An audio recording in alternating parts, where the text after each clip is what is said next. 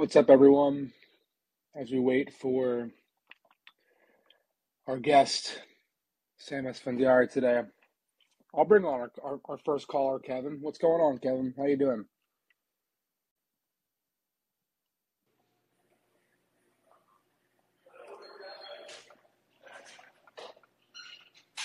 Kevin, you there? Yeah, can you hear me? What's going on? Hey, just wanted to get a quick question in while I'm at work. Let's do I it. know with all the Udoka stuff, I'll probably leave you to talk about that. But I just wanted to get your thoughts on the potential if Ben Simmons could be moved if he doesn't figure it out anytime soon. It's a very fair question. As we get Sam in the queue here, he's in the room. We're going to be getting him on stage shortly, and then we'll fully dive in. But with Ben, I mean, look, I talked to a lot of people around the league yesterday on the phone. I went to Barclays Center pregame and hung out.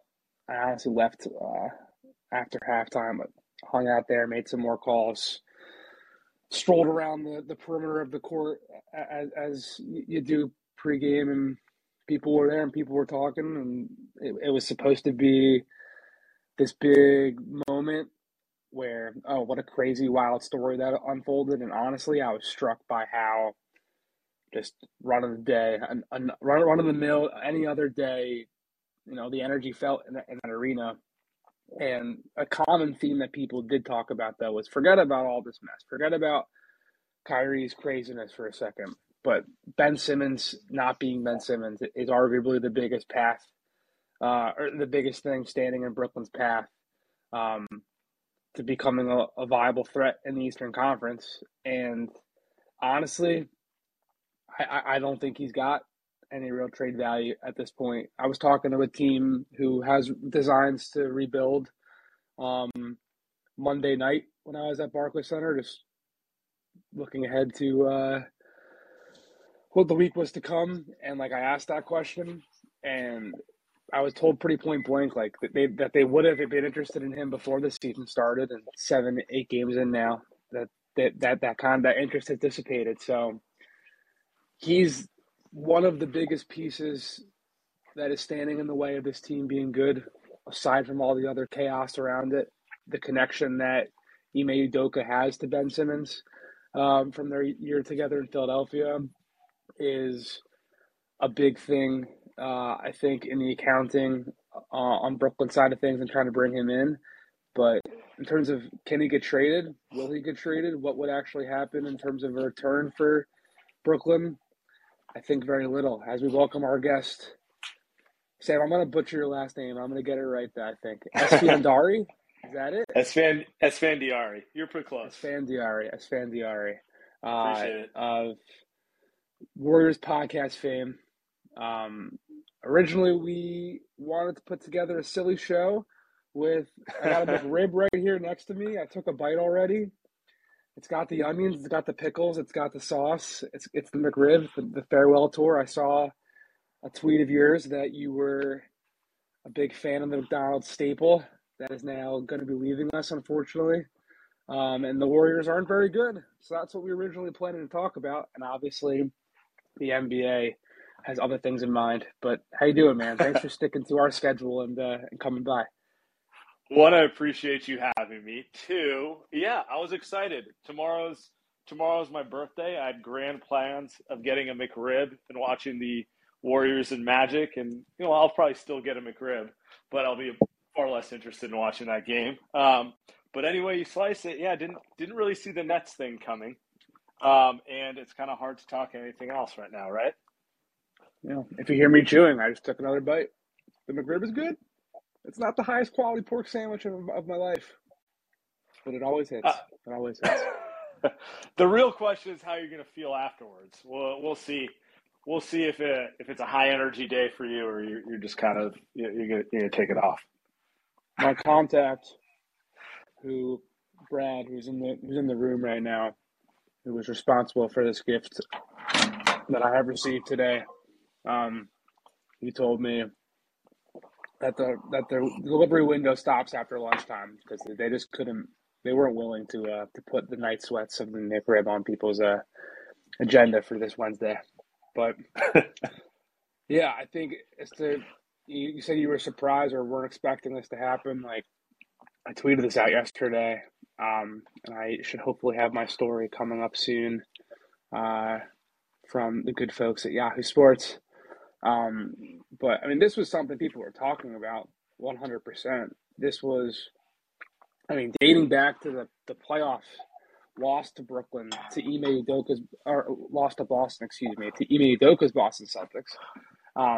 There was a lot of talk between games 3 and 4, and then ultimately after game 4 about if Nash would be out. And the repeated theme across the board was, well, he's not going to get fired. Maybe he would resign. And you spin it forward to the last week and a half where the team's record continues to plummet.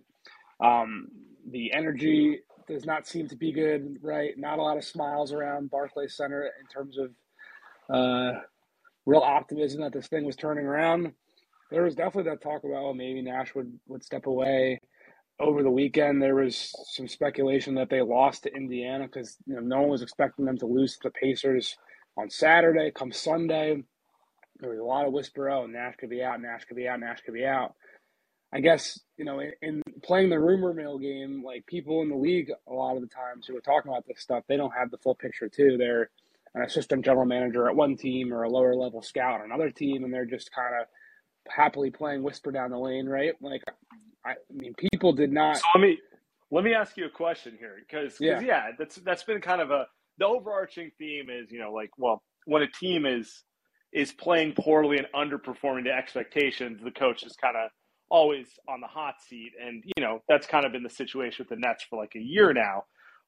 Why Monday though? Because he was let go, mutually parted, whatever you want to call it, after a win. Usually it's there's when it happens in season, there's like a loss and it's by a significant margin, and the GM's like, all right, it's time. They're no longer responding to him. For it to happen like right after they get their first win in 2 weeks was kind of weird. It was. And what I was going to say, but that was a very thoughtful interjection. I appreciate it. It set the stage well. It's become pretty clear in my reporting that Ime Udoka was already having conversations with Boston officials before they fired Steve Nash. And I have been told pretty categorically that the delay of the move had nothing necessarily to do with all the bullshit that is surrounding this team as it pertains to Kyrie Irving posting a link to an anti-Semitic film and then denying all accountability for what that does when he's using his platform to amplify those messages. It's the same reason why I asked a bunch of writers in the media room last night, like, if you got offered a one-on-one sit-down with Kyrie right now, would you take it? A couple of them said, of course, like, absolutely. Like, I'm trying to get that done. And my thought has been, well, I don't want to give this guy any more breathing time, to be honest, right? I don't know if that's the correct answer. I don't know if that's what my final answer would be in that moment. But right now, that's what I'm thinking. And for him to, we're going on a tangent, but for him to sit on a press conference stage and say that he's demand that he needs to be treated like everyone else when he's also trying to use the same platform to be a voice for the voiceless, it can't have it both ways. So all that has been such a shitstorm in its own front that there's been a lot of talk that this was delayed because of Kyrie, but I don't know necessarily why it waited until tip-off or until after tip-off against the Pacers game on Monday night. But I do know that he was essentially fired.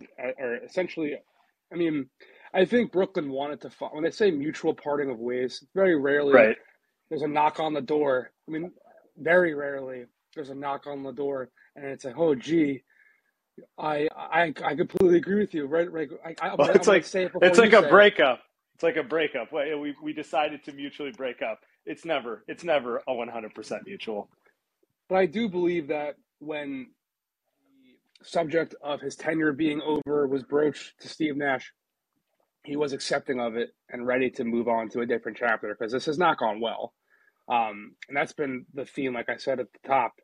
People around Nash who know Nash have said all along they thought he would just walk away rather than get fired, and it turned out to be somewhat. But that's wanted Ime Udoka, and I think, and they're still working on final terms or whatever the process is of getting him out of his contract in Boston and getting a new one in Brooklyn while suspended and all that type of red tape. I think, Jacques Vaughn is very well liked in that organization, and him being put in this position to be quote unquote acting head coach while he's just keeping the seat warm, waiting for Ime Udoka to come on board when Vaughn is considered around the league to be one of the top head coaching candidates on benches around the NBA, to just get passed over for someone who is currently on suspension under, curious circumstances to say the least, and we'll get into that more. I think a lot of the timing is just like there is never a good time to fire your head coach in the middle of a championship run, and maybe after a win where there's a second night of a back-to-back and it's kind of a whirlwind anyway and you don't have to have practice in the morning, maybe it actually made it just easier to kind of rip the Band-Aid off. You have a game that night and then a couple of days off before this road trip to try to get this. I mean, it does seem clear that they want him in the fold before this road trip will come in this weekend. So I don't know. That's my best stab at explaining the whole timing sequence of it all. So you said a lot of things there, and I'm obviously very curious to read the piece you're posting on it, which isn't up just yet. I think the first thing, I guess I want to ask you questions because you're more informed on this than I could ever be. This is what I usually do this at the end. I usually flip it around and put myself in the hot seat. But let's do it. I'm ready. Did you see the quote from Marcus Smart today? I did. And I can tell you, I mean, I'm wedging in into my story because sure, I was expecting that type of sentiment to be revealed at some point in time. Yeah. So he does kind of get it. What my question is, and what I think the general public's question is, if what Udoka did was warranted a suspension, how can he get hired by another job, for another job while he's still suspended? Either he did something that, clearly is unfitting of a head coach and he needs to not be employed as a head coach, or that's not the case, in which case he should probably still be coaching Boston. I think that the confusion from Marcus Smart, however he worded it and however you feel about his wording, I think that's like the natural response anyone would have, because he did do a very good job as a coach last year. Like, he did get Boston to the finals and those things. So the circumstances around that are just, I guess, confusion is the best way to put it. Yeah. And I think, look, when I started getting on the phone yesterday after the news broke, I was pretty struck by the number of people both around Brooklyn and Boston, and then people who just have crossed paths with Ime Udoka or consider him a friend or in his orbit, who have said something to the effect of, along the lines of, we don't really know if his suspension was commensurate with the crime. And everyone has agreed, all of those people that I spoke with agreed that what he did was below board, right? I mean, there I'm going to pick my words very carefully in this segment of the show, but there are, true troubling dynamics about a male superior having a romantic relationship with a female subordinate. And I think, I don't know if this is my lane to write about, but I'll definitely say it here because it's something I've been thinking about lately. When we saw it with the Robert Sarver investigation bearing details in Phoenix, and Rob Murphy's had a situation in Detroit, their G League general manager, the Josh Primo thing from last week. It's just been less than a week ago. it's just been a thing after thing after thing. The league tries to uphold itself as the logo that stands for morality compared to all these other professional sports leagues, and they've been rightfully trying to increase the diversity of the personnel that fill these teams, but clearly they haven't done. There hasn't been it hasn't been a smooth transition, and it's not surprising to me that people in and around the NBA don't necessarily think what Ime Udoka did was wrong, in that these were two consenting adults who made a decision, and this is a highly competitive, highly lucrative, highly flashy, celebrity-filled industry where, people are traveling on the road night after night after night and meeting new people and having different partners of the night, right? Like, that's just what happens in the NBA. People call it road work, that you've got someone in a city here and someone in a city there, and there are many people who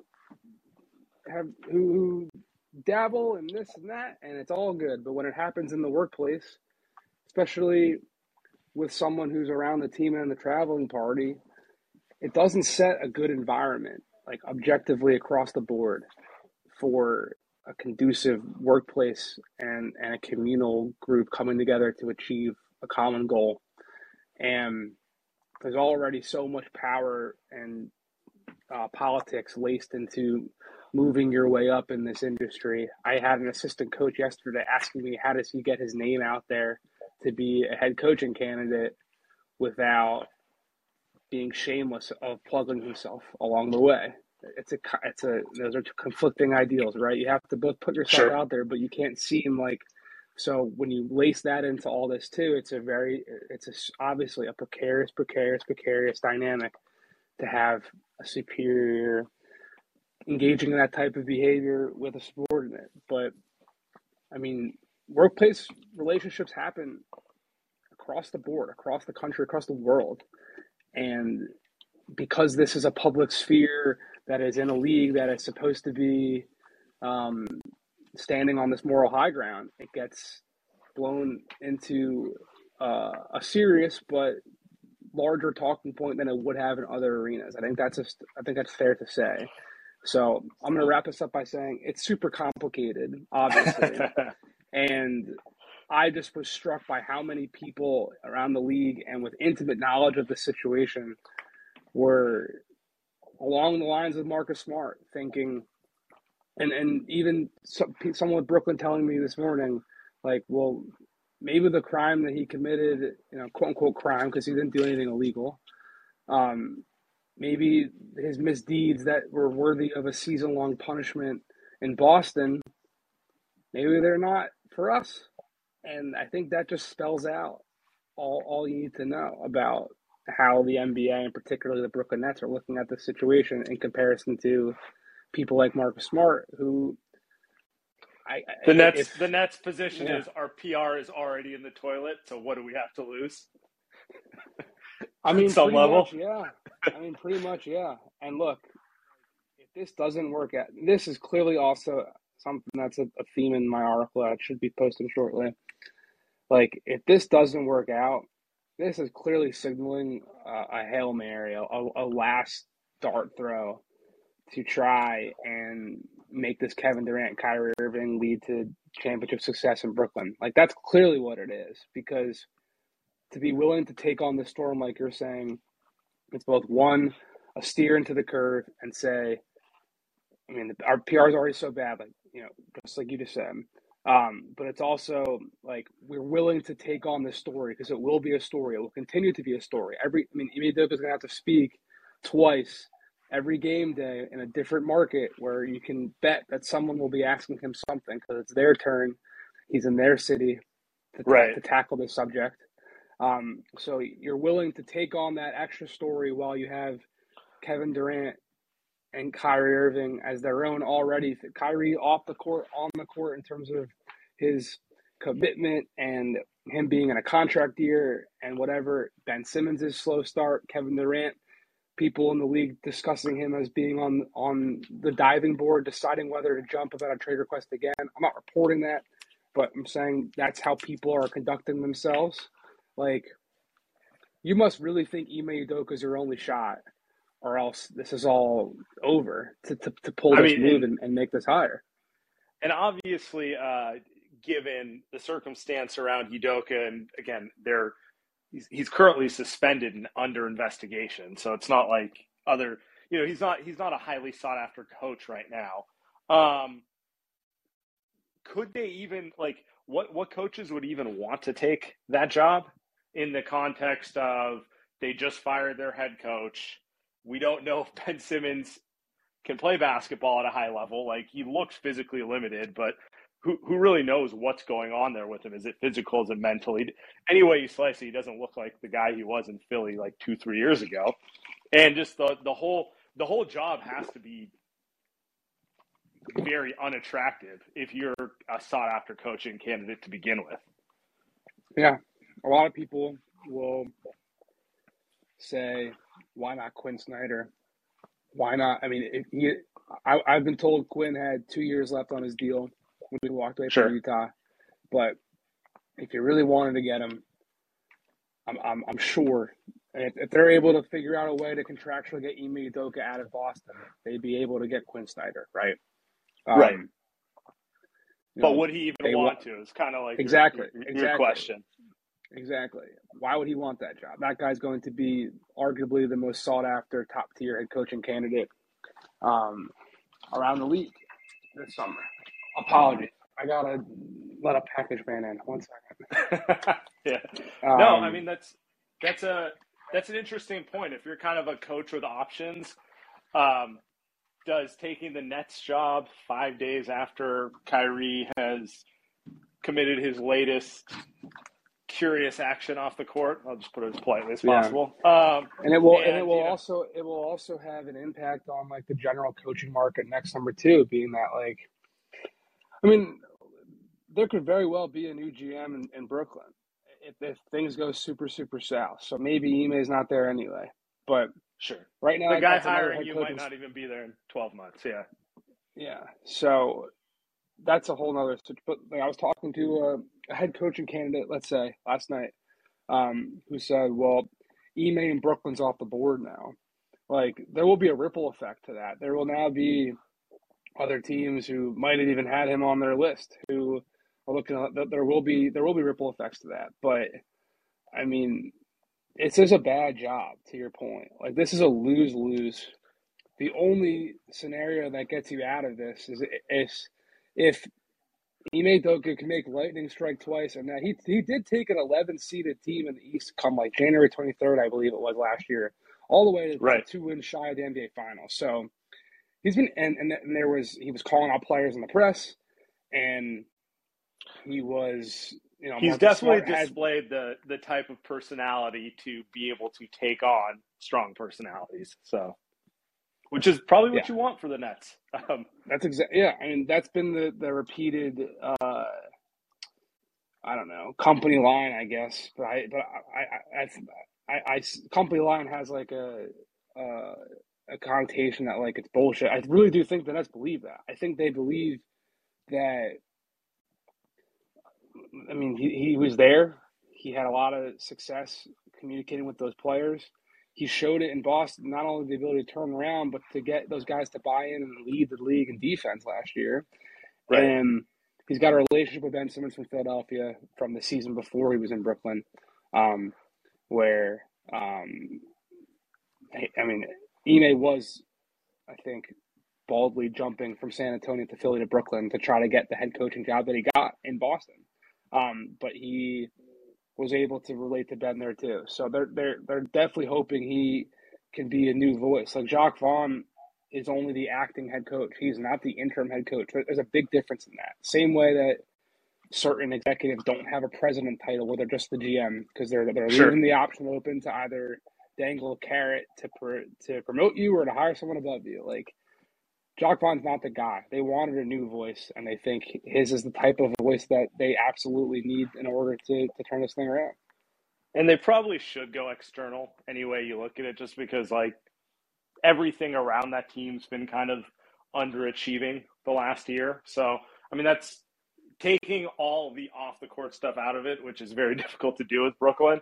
Like if it's not working and it feels kind of lethargic in every aspect, which it does when you watch them, like they don't look like they enjoy playing basketball together. They kind of look like they're going through the motions, my turn, your turn type of stuff. Like bring in a new voice. Maybe it works. Like you said, maybe he strikes lightning twice. All right, enough Brooklyn stuff. Well, actually, no. We'll take Kyle's question, which I imagine is about Brooklyn, and then we'll wrap this up with Golden State. Kyle, what's going on?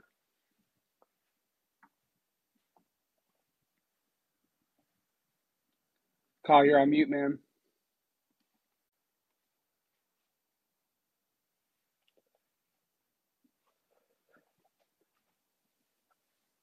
All right, Matthew's in the queue now, so we're going to go to Matthew and hope we can come back to Kyle. Kyle, or Matthew, what's going on? Hey guys, you hear me? Yeah, absolutely. How you doing? Hey, how you doing, guys?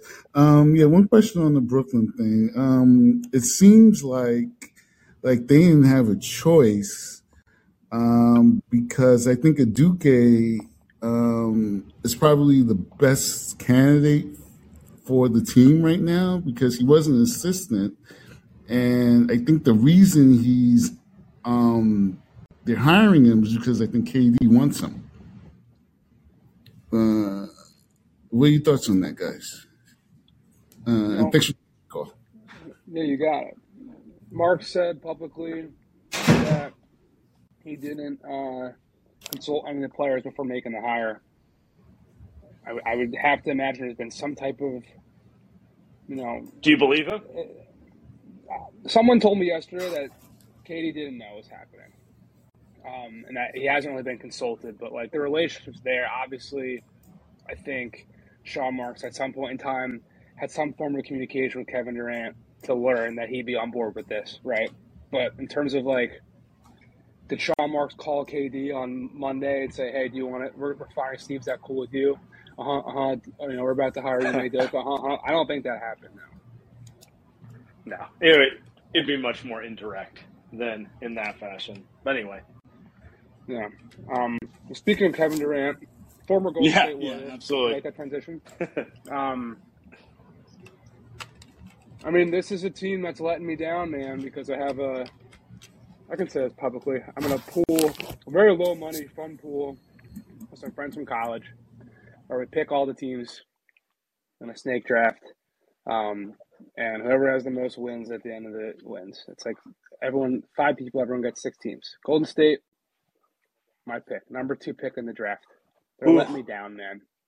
And you got to be. I mean, I'm just gonna put it on. I didn't mean to cut you off. Why don't you go ahead and say what you're going to say? I was just going to say, I'm just going to put on the table very broadly. Why are they killing me in my pool, man? Why aren't they? I think you need to use your status as a national reporter to campaign for less James Wiseman minutes. That's what needs to happen. That's the only way you're going to hit the over. They're trying to integrate young players, and they let go of a couple players who were really valuable to them during the playoff run last year, namely Gary Payton II and Otto Porter. And they're replacing them with guys who are either new or young. Like Wiseman has played like 1,000 minutes of organized basketball in the last 4 years. So while Steph looks amazing and, Draymond looks healthy and good, it's kind of just like they have 6 players who they can count on, and everyone after that is to be determined, and it hasn't started out so well.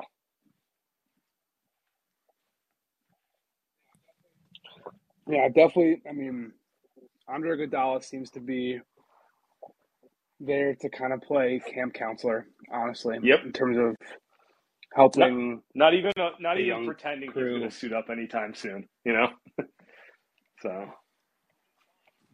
Which is fine. I mean, I think across the league, there's been a clear, obvious divide in the veteran teams that know this is a marathon, that want to be there at the end, who aren't taking the regular season very seriously. I mean, the Clippers with Kawhi Leonard, I mean, obviously don't value these games as much as teams like Utah, where Larry Markkinen and Kelly Olynyk and Jordan Clarkson and Mike Conley are rallying around being overlooked and undervalued and are taking their opportunity under a new head coach and running with it. I mean, it's just, I'm honestly been surprised Phoenix is out to such a hot start with their back-to-back, brutal ends to the postseason run and the Jay Crowder stuff hanging over everything. Like, they've been kind of a revelation in all this. Where, like, I'm not saying the Warriors aren't trying to win games, but I think they do recognize the bigger picture and recognize that they're going to need the Moses Moody's and Jonathan Kumingas of their franchise to play meaningful minutes throughout the postseason, just like Jordan Poole did a year ago. If they're going to try to recreate and repeat what they did last year. That's the interesting part. They're trying to do the whole two timeline thing. They love to talk about it. Last year, for all their integrate youth and try to do two timeline thing, only one young player played in their playoff rotation, and that was Jordan Poole. It was, the core guys who've been there the whole time, a bunch of veterans, some journeymen, some less journeymen, and then Jordan Poole was the one, 22-year-old player who actually had a role in the rotation. Now it's, they're trying to put multiple young players in. Moses Moody, James Wiseman. Kuminga's actually not even getting on the floor because they tried to play all three of them together, and it was just, they looked like a lottery team because that's what lottery teams do. They put three guys who are 20 years old on the floor together. And so Kuminga's been the guy who's the odd man out right now, and who knows how long that'll go. Steve Kerr is good at kind of trying to temper people and be like, long season, he'll get his opportunities, and don't read into him not playing right now and that sort of stuff. And, you can believe him however much you want. But, that's kind of what they're doing. They kind of gave up vital pieces of what was a championship rotation. And maybe by midseason, it pays off for them. Or maybe by midseason, they're looking at it being like, if we don't acquire a couple veterans for the bench, we're not going anywhere in the playoffs. Yeah, and this is a long year, and I think the Warriors certainly subscribe to the idea that a lot of franchises do and front offices do, that your roster is not complete on opening night. And they've been active throughout this tenure, making small moves here and there. And they'll be a buyout candidate team anytime a veteran hits the open market. But the Gary Payton and the Otto Porter departures, like you mentioned, how real they've been in terms of an impact. It's also a financial thing, right? We gotta, all the attention gets put on, can they pay Jordan Poole and Andrew Wiggins and Klay Thompson and Draymond Green and Steph Curry, and less gets placed off of the players that get sacrificed to do that. And there was a number that Golden State wouldn't match to keep Gary Payton. I don't know exactly what it was, but I knew if it got to roughly $10 million a year, they weren't going to even think about it. That's what he got from Portland. Otto Porter, I believe, got the full mid-level. The taxpayer, the six. The taxpayer, Correct. yes. But he got all of it. So, not the – yeah. You know what I'm saying? Not the full big mid-level, but he got all of the – Well, and that's why and all and that's why I was going to say that's where it ties a little into the lottery picks they're trying to develop, GP2 signed for like 9.5 or something like that. It was less than 10. It was a little more than 9. James Wiseman makes $9.5 million because he was the number 2 pick 3 years ago. Jonathan Kuminga, as the number 7 pick a year ago, gets about $6 million, which is what Otto Porter gets. They're already so far over the tax, but I do think that calculus comes into it a little bit. It's like, we took this guy in the top 10. Are we going to sign someone for as much money as we're paying them just to block them in the rotation. You know, if your goal is championship, you're not really thinking about age and you're just kind of thinking about which player is giving me the best bang for my buck with my final goal. But if you're trying to think about it in this 2-timeline plan, which they do, they clearly think they can have Kuminga be a, you know, Gary Payton replacement. They're different players, obviously, but like replace those minutes that he was giving them in the playoffs last year by next playoffs. And I don't know, it's November 2nd. He kind of looks like he's 20, you know, kind of doesn't look like he's ready for that, but we'll see where they end up by the end of the year. Yeah. And the Wiseman pick will be debated and evaluated until, you know, throughout his tenure in Golden State and probably throughout his entire career. That's just what happens when you're a top pick and you don't meet expectations. And he hasn't, obviously, throughout his first couple of years in the NBA. Especially in the contrast of Anthony Edwards doing what he's done in Minnesota, and obviously didn't have a chance to get him, but LaMelo Ball in Charlotte and Tyrese Halliburton continuing to kind of blossom with the Pacers. But this is just a situation. I mean, the Warriors made this bad, and they're and no one's going to have sympathy for them. You know, no one has exactly. sympathy that they didn't luck into, you know, the next franchise cornerstone the 1 year they decided to take. So. Yeah, and it seemed to have one in Jordan Poole already anyway. I think, obviously, let's go there. I mean, his defense leaves a lot to be desired, but I've been a personal big fan of him since his freshman year at Michigan. And I honestly thought he should have been a lottery pick. So I won some money betting against a scout that he would be a first rounder. And he barely got in there. You must have been sweating when they were getting up to like 26, 27. It was a no-biter. But got a nice dinner out of that one. And I don't know. There are just very, very few players who do what he does with the ball in his hands offensively, obviously. Not just scoring, but I think as a playmaker, too. I think his playmaking for everyone else around him gets very underlooked. Similar, honestly, to Trae Young. Like, I'm not calling him Trae Young, but, like, in terms of a young player who got a lot of hype for what he did scoring-wise and highlights and step-back threes and whatever, like, I think coming up – now Trae's widely known to be – I mean, I think he's led the league in assists the last couple of years. But Jordan Poole, I think – and that is that type of lead ball playmaker guy. I don't know. You watch him way more closely than I have. Am I off base? I don't know that go Trae Young level, but I do think he could average well over 20 points per game if he was on a team where he wasn't coming off the bench. Like he's getting paid as if he's a starter. So I think ultimately everything's okay there, but I do think when you look at other young guards around the league, he's a lot closer to the ones who we define as all-stars, like the Darius Garlands of the world, I'm trying to think of who else, like a Jamal Murray. I know he's just off of a year injury. I do think he's that type of explosive talent. And yeah, I mean, he's got off to a little bit of a slow start, but I mean, he was probably their second best offensive player in the playoffs. Like, best all around was definitely Wiggins, but like, how many separate 30-point games did Poole have in the playoffs? Like, there's not a lot of guys who can just go into a Western Conference Finals series and give you a very efficient 30. So say what you want about the defensive shortcomings, like explosive is the way you would define them. Explosive indeed. Maybe that will define me after eating my McRib earlier. Sam, anything else that you've been wanting to get off your chest about Golden State, about this team, about the NBA? We've kept you long enough. Let's see. No.